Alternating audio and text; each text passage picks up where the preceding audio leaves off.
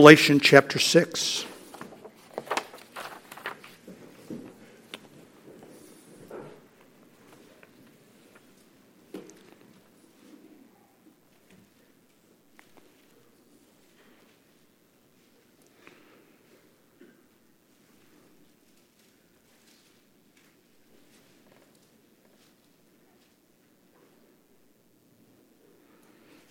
And let's read verses 12 through 17 together to begin. We will certainly look at them more carefully as we go. I beheld when he had opened the sixth seal, and lo, there was a great earthquake. And the sun became black as sackcloth of hair, and the moon became as blood.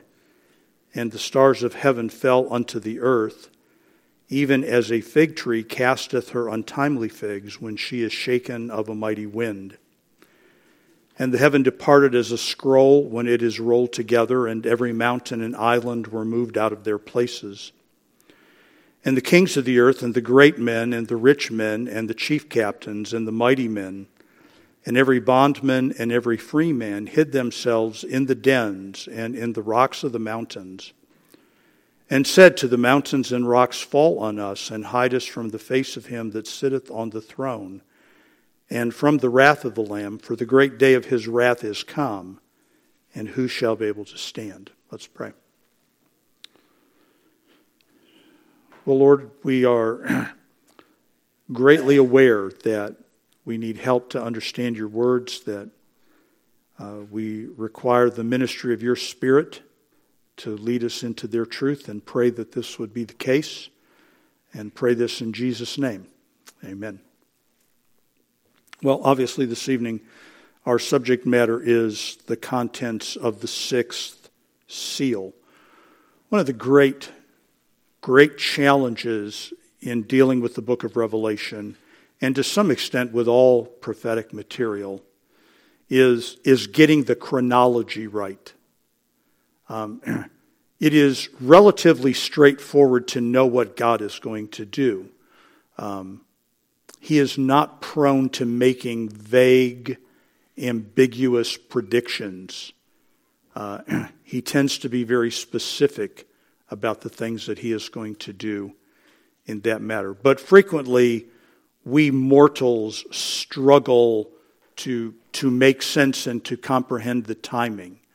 And the book of Revelation is one of those places. This much we know with a fair degree of certainty, and that is pretty much everything between chapter 6 and chapter 20 is happening within a 7-year span of time. And we've touched on the fact that I think we are the best and the safest to understand the progression of judgments, the seals to the trumpets to the vials, as happening in a chronological kind of sequence.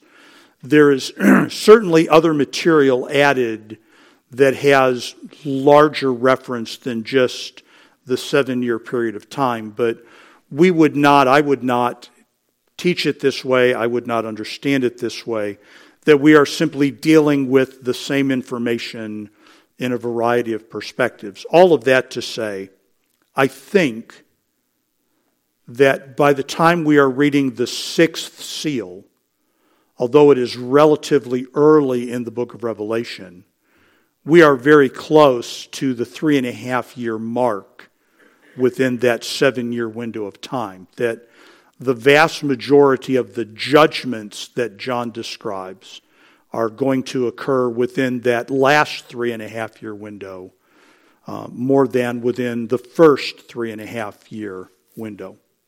So, and we kind of get a little bit to that as we work our way through there.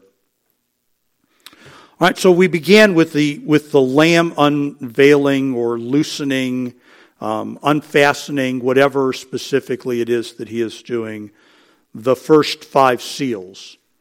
The first 4 have brought to us a series of world events, most likely world leaders and their representative governments that take us from what appears to be a relatively peaceful conquest to a strong military conquest, to the absence of peace and the economic destruction of the earth.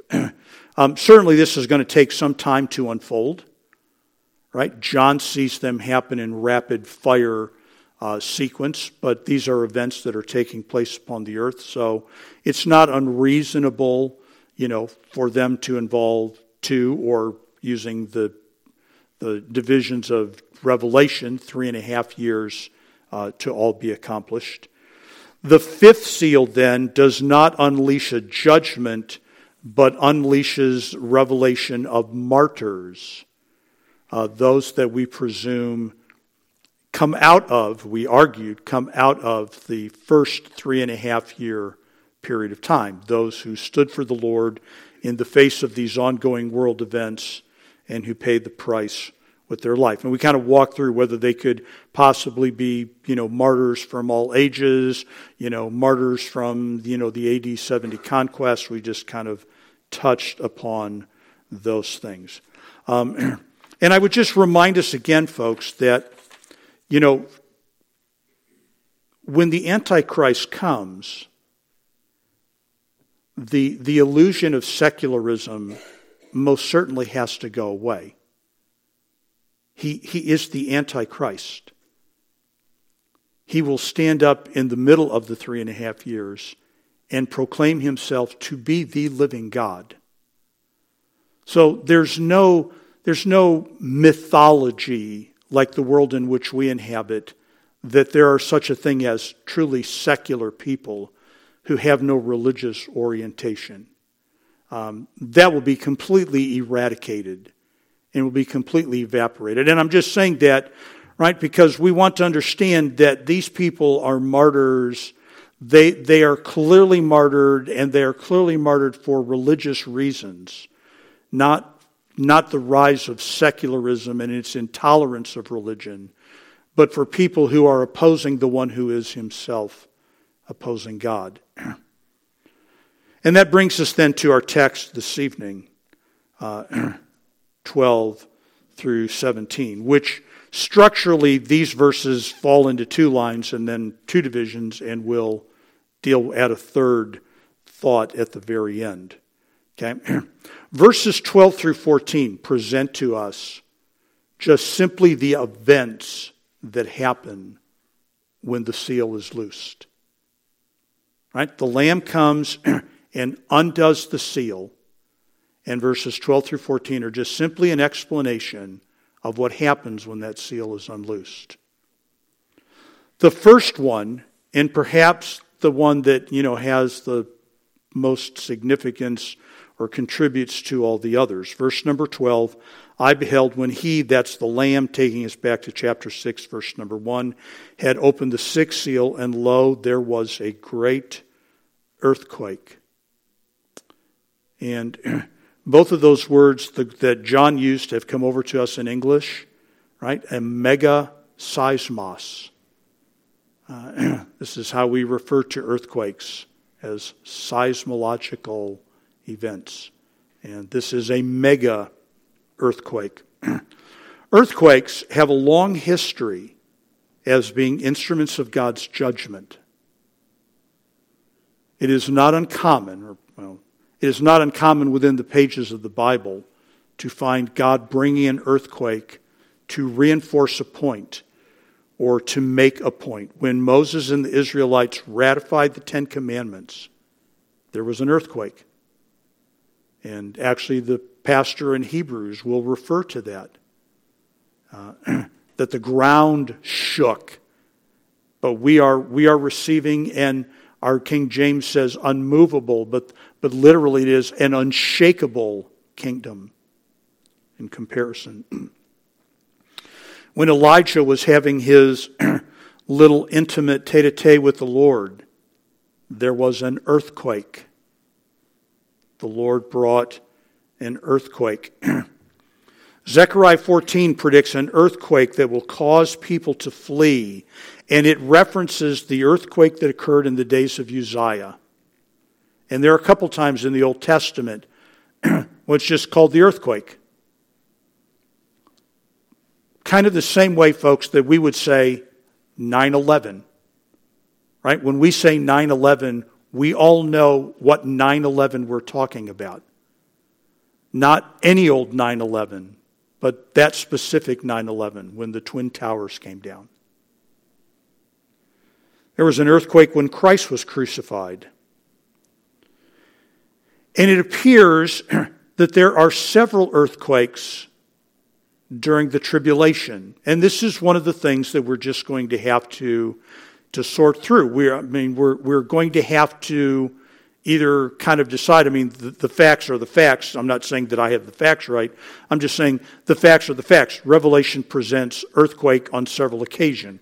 It's either the same earthquake being described at various places in the book of Revelation, or what I would argue is more likely, there are a variety of earthquakes happening at that time. Right? That there's not just one earthquake that God is using. I think that the earthquake itself is a very real earthquake. In other words, it could be measured with the instruments that we have to give it a numerical value. But I don't think that we want to gloss over the tremendous psychological impact that an earthquake can have. It is literally the most stable thing that any of us know moving. Right? There's nothing more secure or safe for us than to be just standing on solid ground. Right? We feel a safety on solid ground that we don't feel in the air, that we don't feel in the water, but when we're on solid ground, we're safe. And so when the Lord shakes the earth, it is not only going to be geologically disruptive, it is going to be tremendously psychologically disruptive. It is going to remove from people one of their safest places. I went back and looked, and I couldn't correlate it to the date. I didn't realize there had been as many earthquakes in the state of Nebraska as there have been, measurable events. But this was back probably 10 or 12 years ago. You may have remembered it. For some reason, I remember it was a Saturday morning. In those days, we were still getting the newspaper. I got onto the porch to get the newspaper, and just that fast, I was leaning on the fence, the post holding up the porch, going, what in the world was that? I thought I was having some kind of a illness event. And then there was the announcement that there had been an earthquake, I think in Kansas, and we were just feeling some of the repercussions. Very disturbing to have the very ground under your feet move. And so when the sixth seal opens, there is going to be an earthquake. Again, with all of the appurtenant physical damage that would come. Buildings being destroyed, homes being destroyed, but additionally the psychological damage that the safest place known to man is no longer safe. So there's the very first event that John describes. The very first thing that happens is an earthquake. And then the second thing that happened is that the sun becomes black as sackcloth of hair, which doesn't really mean a lot to us. He's trying to describe how black it was.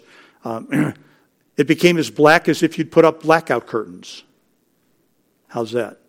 Right? As black as if you'd put up light filtering shades or blinds. And again, I don't know that we should necessarily conclude that this is the only time this happens in the book of Revelation.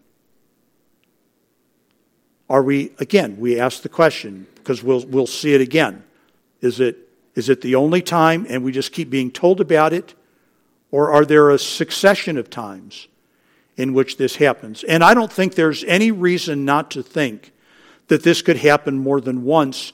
The Lord was very clear at the creation, folks, that the sun and the moon and the stars were not simply to give light. They were also to be for signs, symbols of divine activity. And so if God turns out the sun, and then a year later or a year and a half later he turns it out again, that shouldn't disrupt our understanding of the book of Revelation. back to verse number 12. So here are the events. There is a great earthquake. The sun becomes black as sackcloth of hair, and the moon became as blood. The moon turned red. Verse number 13, and the stars of heaven fell unto the earth. Is this all the stars? I don't think so. And the reason I don't think it's all the stars is because in Revelation chapter 8, there are more stars to fall. More stars will come down. Revelation 8:2, Revelation 8:10, Revelation 8:12. There will be more than one cycle. But you read about the imagery, right? The stars of heaven fell unto the earth, even as a fig tree casteth her untimely figs when she is shaken of a mighty wind, or even as the apples would fall from an apple tree in a Nebraska windstorm. Right? There was a hail of stars coming to the ground as if somebody had shaken a tree and the tree had yielded her fruit. Verse number 14, and the heaven departed as a scroll when it is rolled together. The heavens will kind of roll back as if they are on springs. And I think you say, what would happen if the heavens could actually do that? If the sky should somehow part and what is behind the sky is seen. And I think that is exactly what men are going to see, and we will get to that. They're going to see what all men would see if, so to speak, the veil of the atmosphere was removed. But again, this is not the only time that we are told this, and in fact it is not at all the last time that it will happen in the book of Revelation. Revelation chapter 20 and verse number 11, I saw a great white throne and him that sat on it, from whose face the earth and the heaven fled away. Revelation 21:1, I saw a new heaven, new earth, for the first heaven and the first earth were passed away. So again, this is an event. It is an event that can be repeated. It is not, right? It is not an irreversible event. So I don't think that we should think of it as it's going to happen and then it's just going to remain like that. But it's going to happen, and what God wants to happen as a result of that is going to happen, and then quite possibly it will close back up. And then there is one more reference. Right? So we have this great earthquake, the sun becomes black, the moon becomes red, the stars of heaven fall, the heavens depart as a scroll, and the mountains and the islands are moved out of their place. Verse number 14, the heaven departed as a scroll when it is rolled together, and every mountain and island were moved out of their place. Now here's a place, and I'm just going to introduce it tonight because we're going to talk a little bit more about it Sunday night. We have in our Bibles there the word every. And there's absolutely nothing wrong with the word every. I'm not suggesting for a moment that there is. It's the translation of a Greek word that we frequently find translated with the little word all. And one of the things that we must always do when we encounter that word is look at everything that is going on around it and ask whether it means every as in every single individual, or whether it means every in the sense of the vast majority or a lot. And it can be used either way without doing any injustice to the meaning and the definition of the word. In this case, right, the question that we ask is this: is John described like we would say, right? If you go out, for instance, on the Friday after Thanksgiving, if you go shopping, right, and you get to your shopping destination, you may say to somebody, everybody and their brother is out today. Do you literally mean every human being on the planet and their brother is out today? Or is that just a way of referring to a large body of people? Does this mean that every single individual mountain and island were moved? Well, there's no reason to think that it doesn't. There's no reason to think that it doesn't. as a consequence, I think, folks, what we have, right, is that within the framework of this earthquake, right, we have a mega earthquake. What's going to be part of the consequence of that earthquake? Well, earthquakes are physical events. And this earthquake is going to be of such magnitude that it is literally going to move the mountains and the islands. It's going to dislodge them. And you have all of these other things that are going with them. So I think, right, because one of the things we're trying always to remember is that John is having a vision. Somebody put it this way. I personally found this very helpful. They said, John is being given a vision. He is trying to describe with words things that cannot be described in words. And so John sees all of these things. But if we take it as a package and we just think about what's going on, a great earthquake, the sun and moon and the stars literally altered, the atmosphere unfolding, the mountains and the islands being moved. We have, folks, a symbol, right? A real event in which it appears that the entire universe is coming apart at the seams. Right? This is not the kind of thing that scientists are always talking about in the world of either evolutionary development or climate change cataclysm, that eventually over the course of time enough bad things are going to lump together and things are going to start to fall apart slowly, or given enough time, things are going to start to develop and progress slowly. We have, in virtually one spontaneous event, the appearance of the entire universe coming apart. Everything that we can relate to, everything that we are oriented to almost without thinking, the sun, the stars, the sky, the ground, it is all unraveling. These are the events. These are the events. And verses 12 through 14 then just simply walks us through the events. And again, I think, right, I wouldn't die on this, but I think the way it's structured, with the beginning being an earthquake and the end, the conclusion being clearly the consequences of an earthquake, mountains and islands being moved, that all of these things are in one way or another connected to this massive earthquake. It's not unfolding over a slow procession of time, but it is happening very quickly. And that brings us then in verses 15 to 17 to the interpretation of those events. And this, quite honestly, folks, is where we should understand the real weight is. Right? Here is what's really noteworthy. Right? I mean, I'm not saying that everything in verses 12, 13, and 14 isn't stupendous.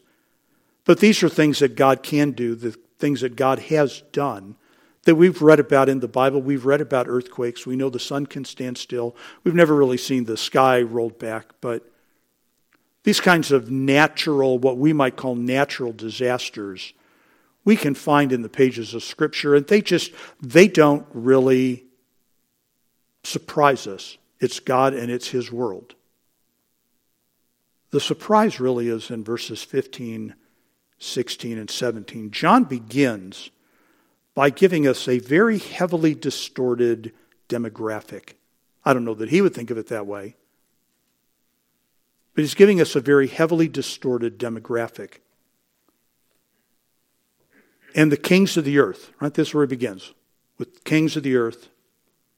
These are men with governing power.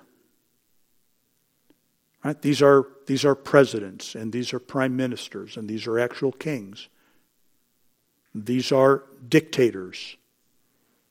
These are the heads of communist parties, the kings of the earth. And the great men. These are men that we might consider magnates. And I don't mean M-A-G-N-A-T-E-S, magnates. Right? These are going to be men like Bill Gates, like Elon Musk. These are going to be powerful men, not political men, but they're going to be powerful men, the great men of the earth, influencers. And the rich men. These are going to be men with monetary influence.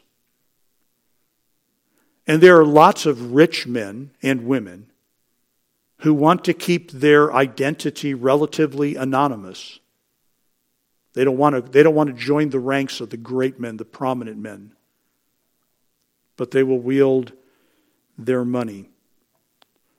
So we have the kings and the great men and the rich men and the chief captains, influential military men, chiefs, right?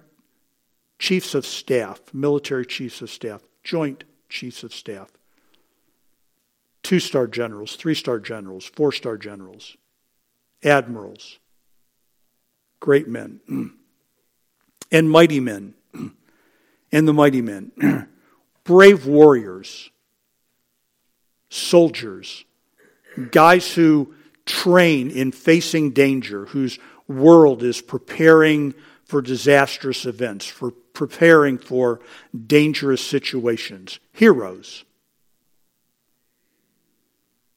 And finally, every bondman and every freeman. And there we are again. All bondmen and all freemen. And again, I think the context is very clear. This is going to be pretty much everybody. You see how weighted the demographic is? All the free people, all the slaves. But anybody who might be anybody, let's talk about them as a category. Let's talk about the soldiers. And folks, one of the things that's going to characterize the 7 years of the tribulation is constant, ongoing military conflict. Soldiers will matter in those days. And their leaders will matter. And the men who fund them will matter. And the politicians who are making decisions will matter. And the men who are providing the technological wherewithal to wage the battles will matter. And those men all get mentioned by category.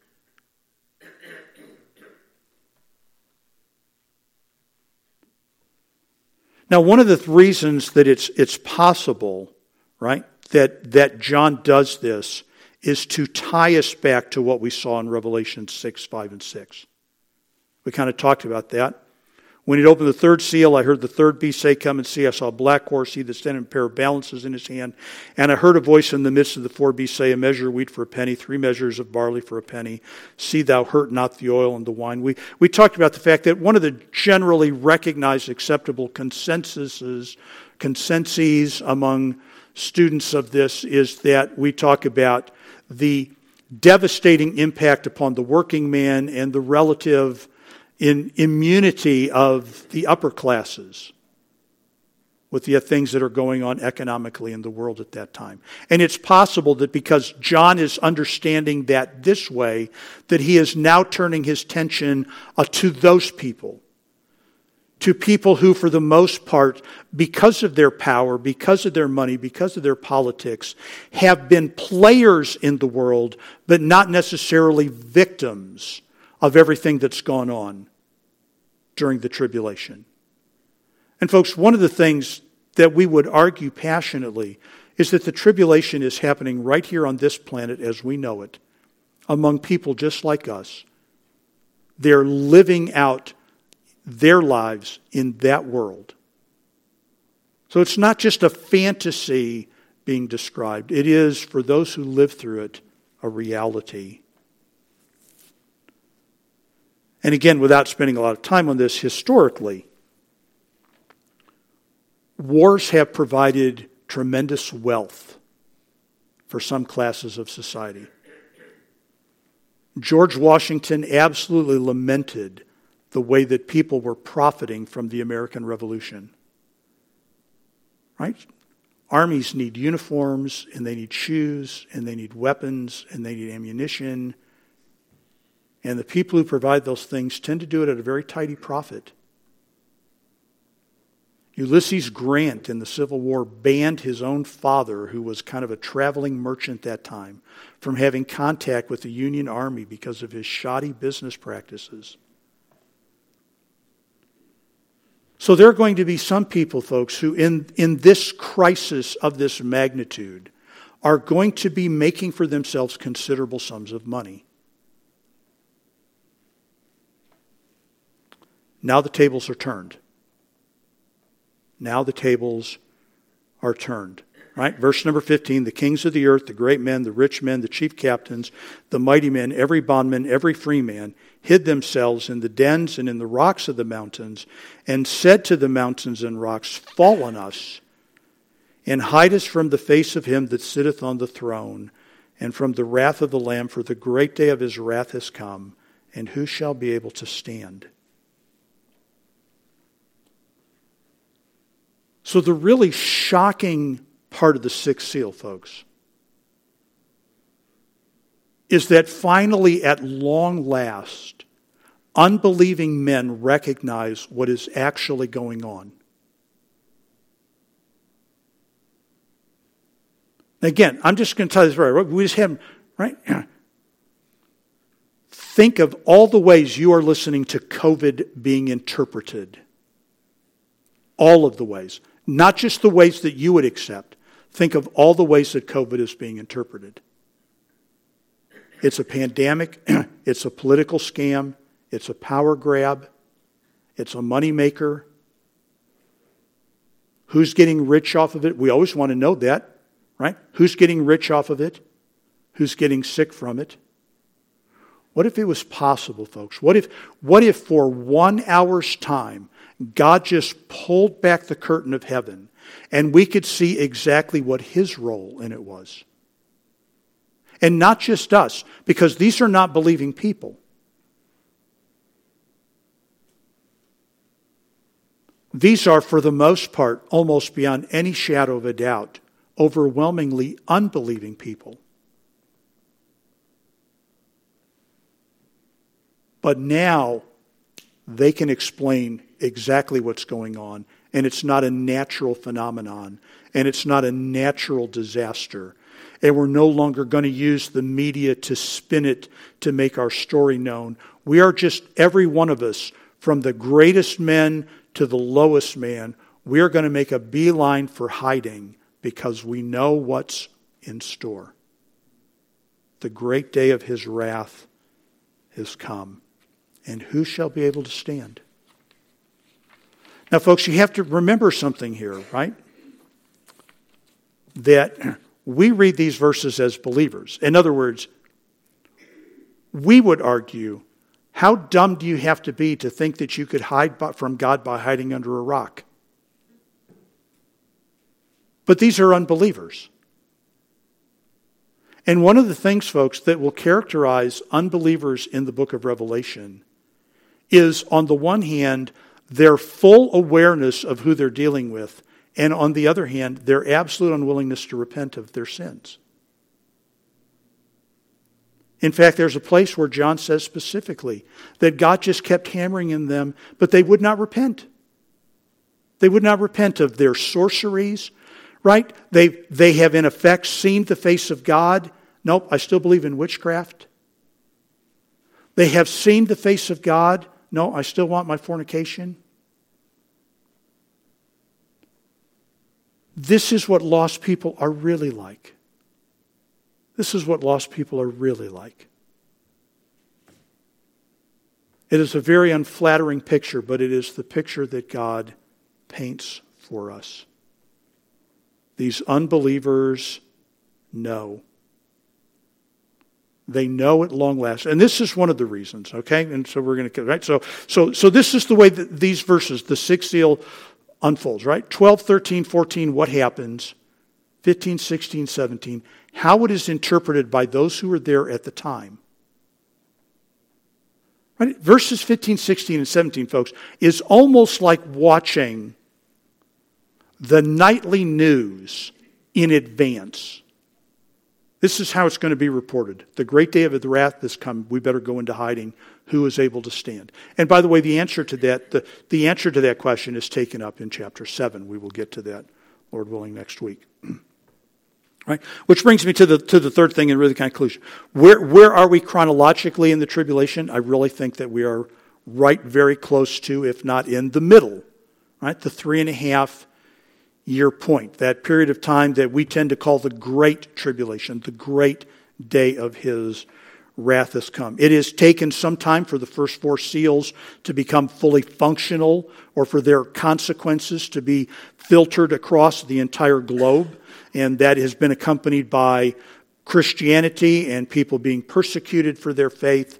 And now at this point in time, wherever it is, right, God makes known to the world what is going on.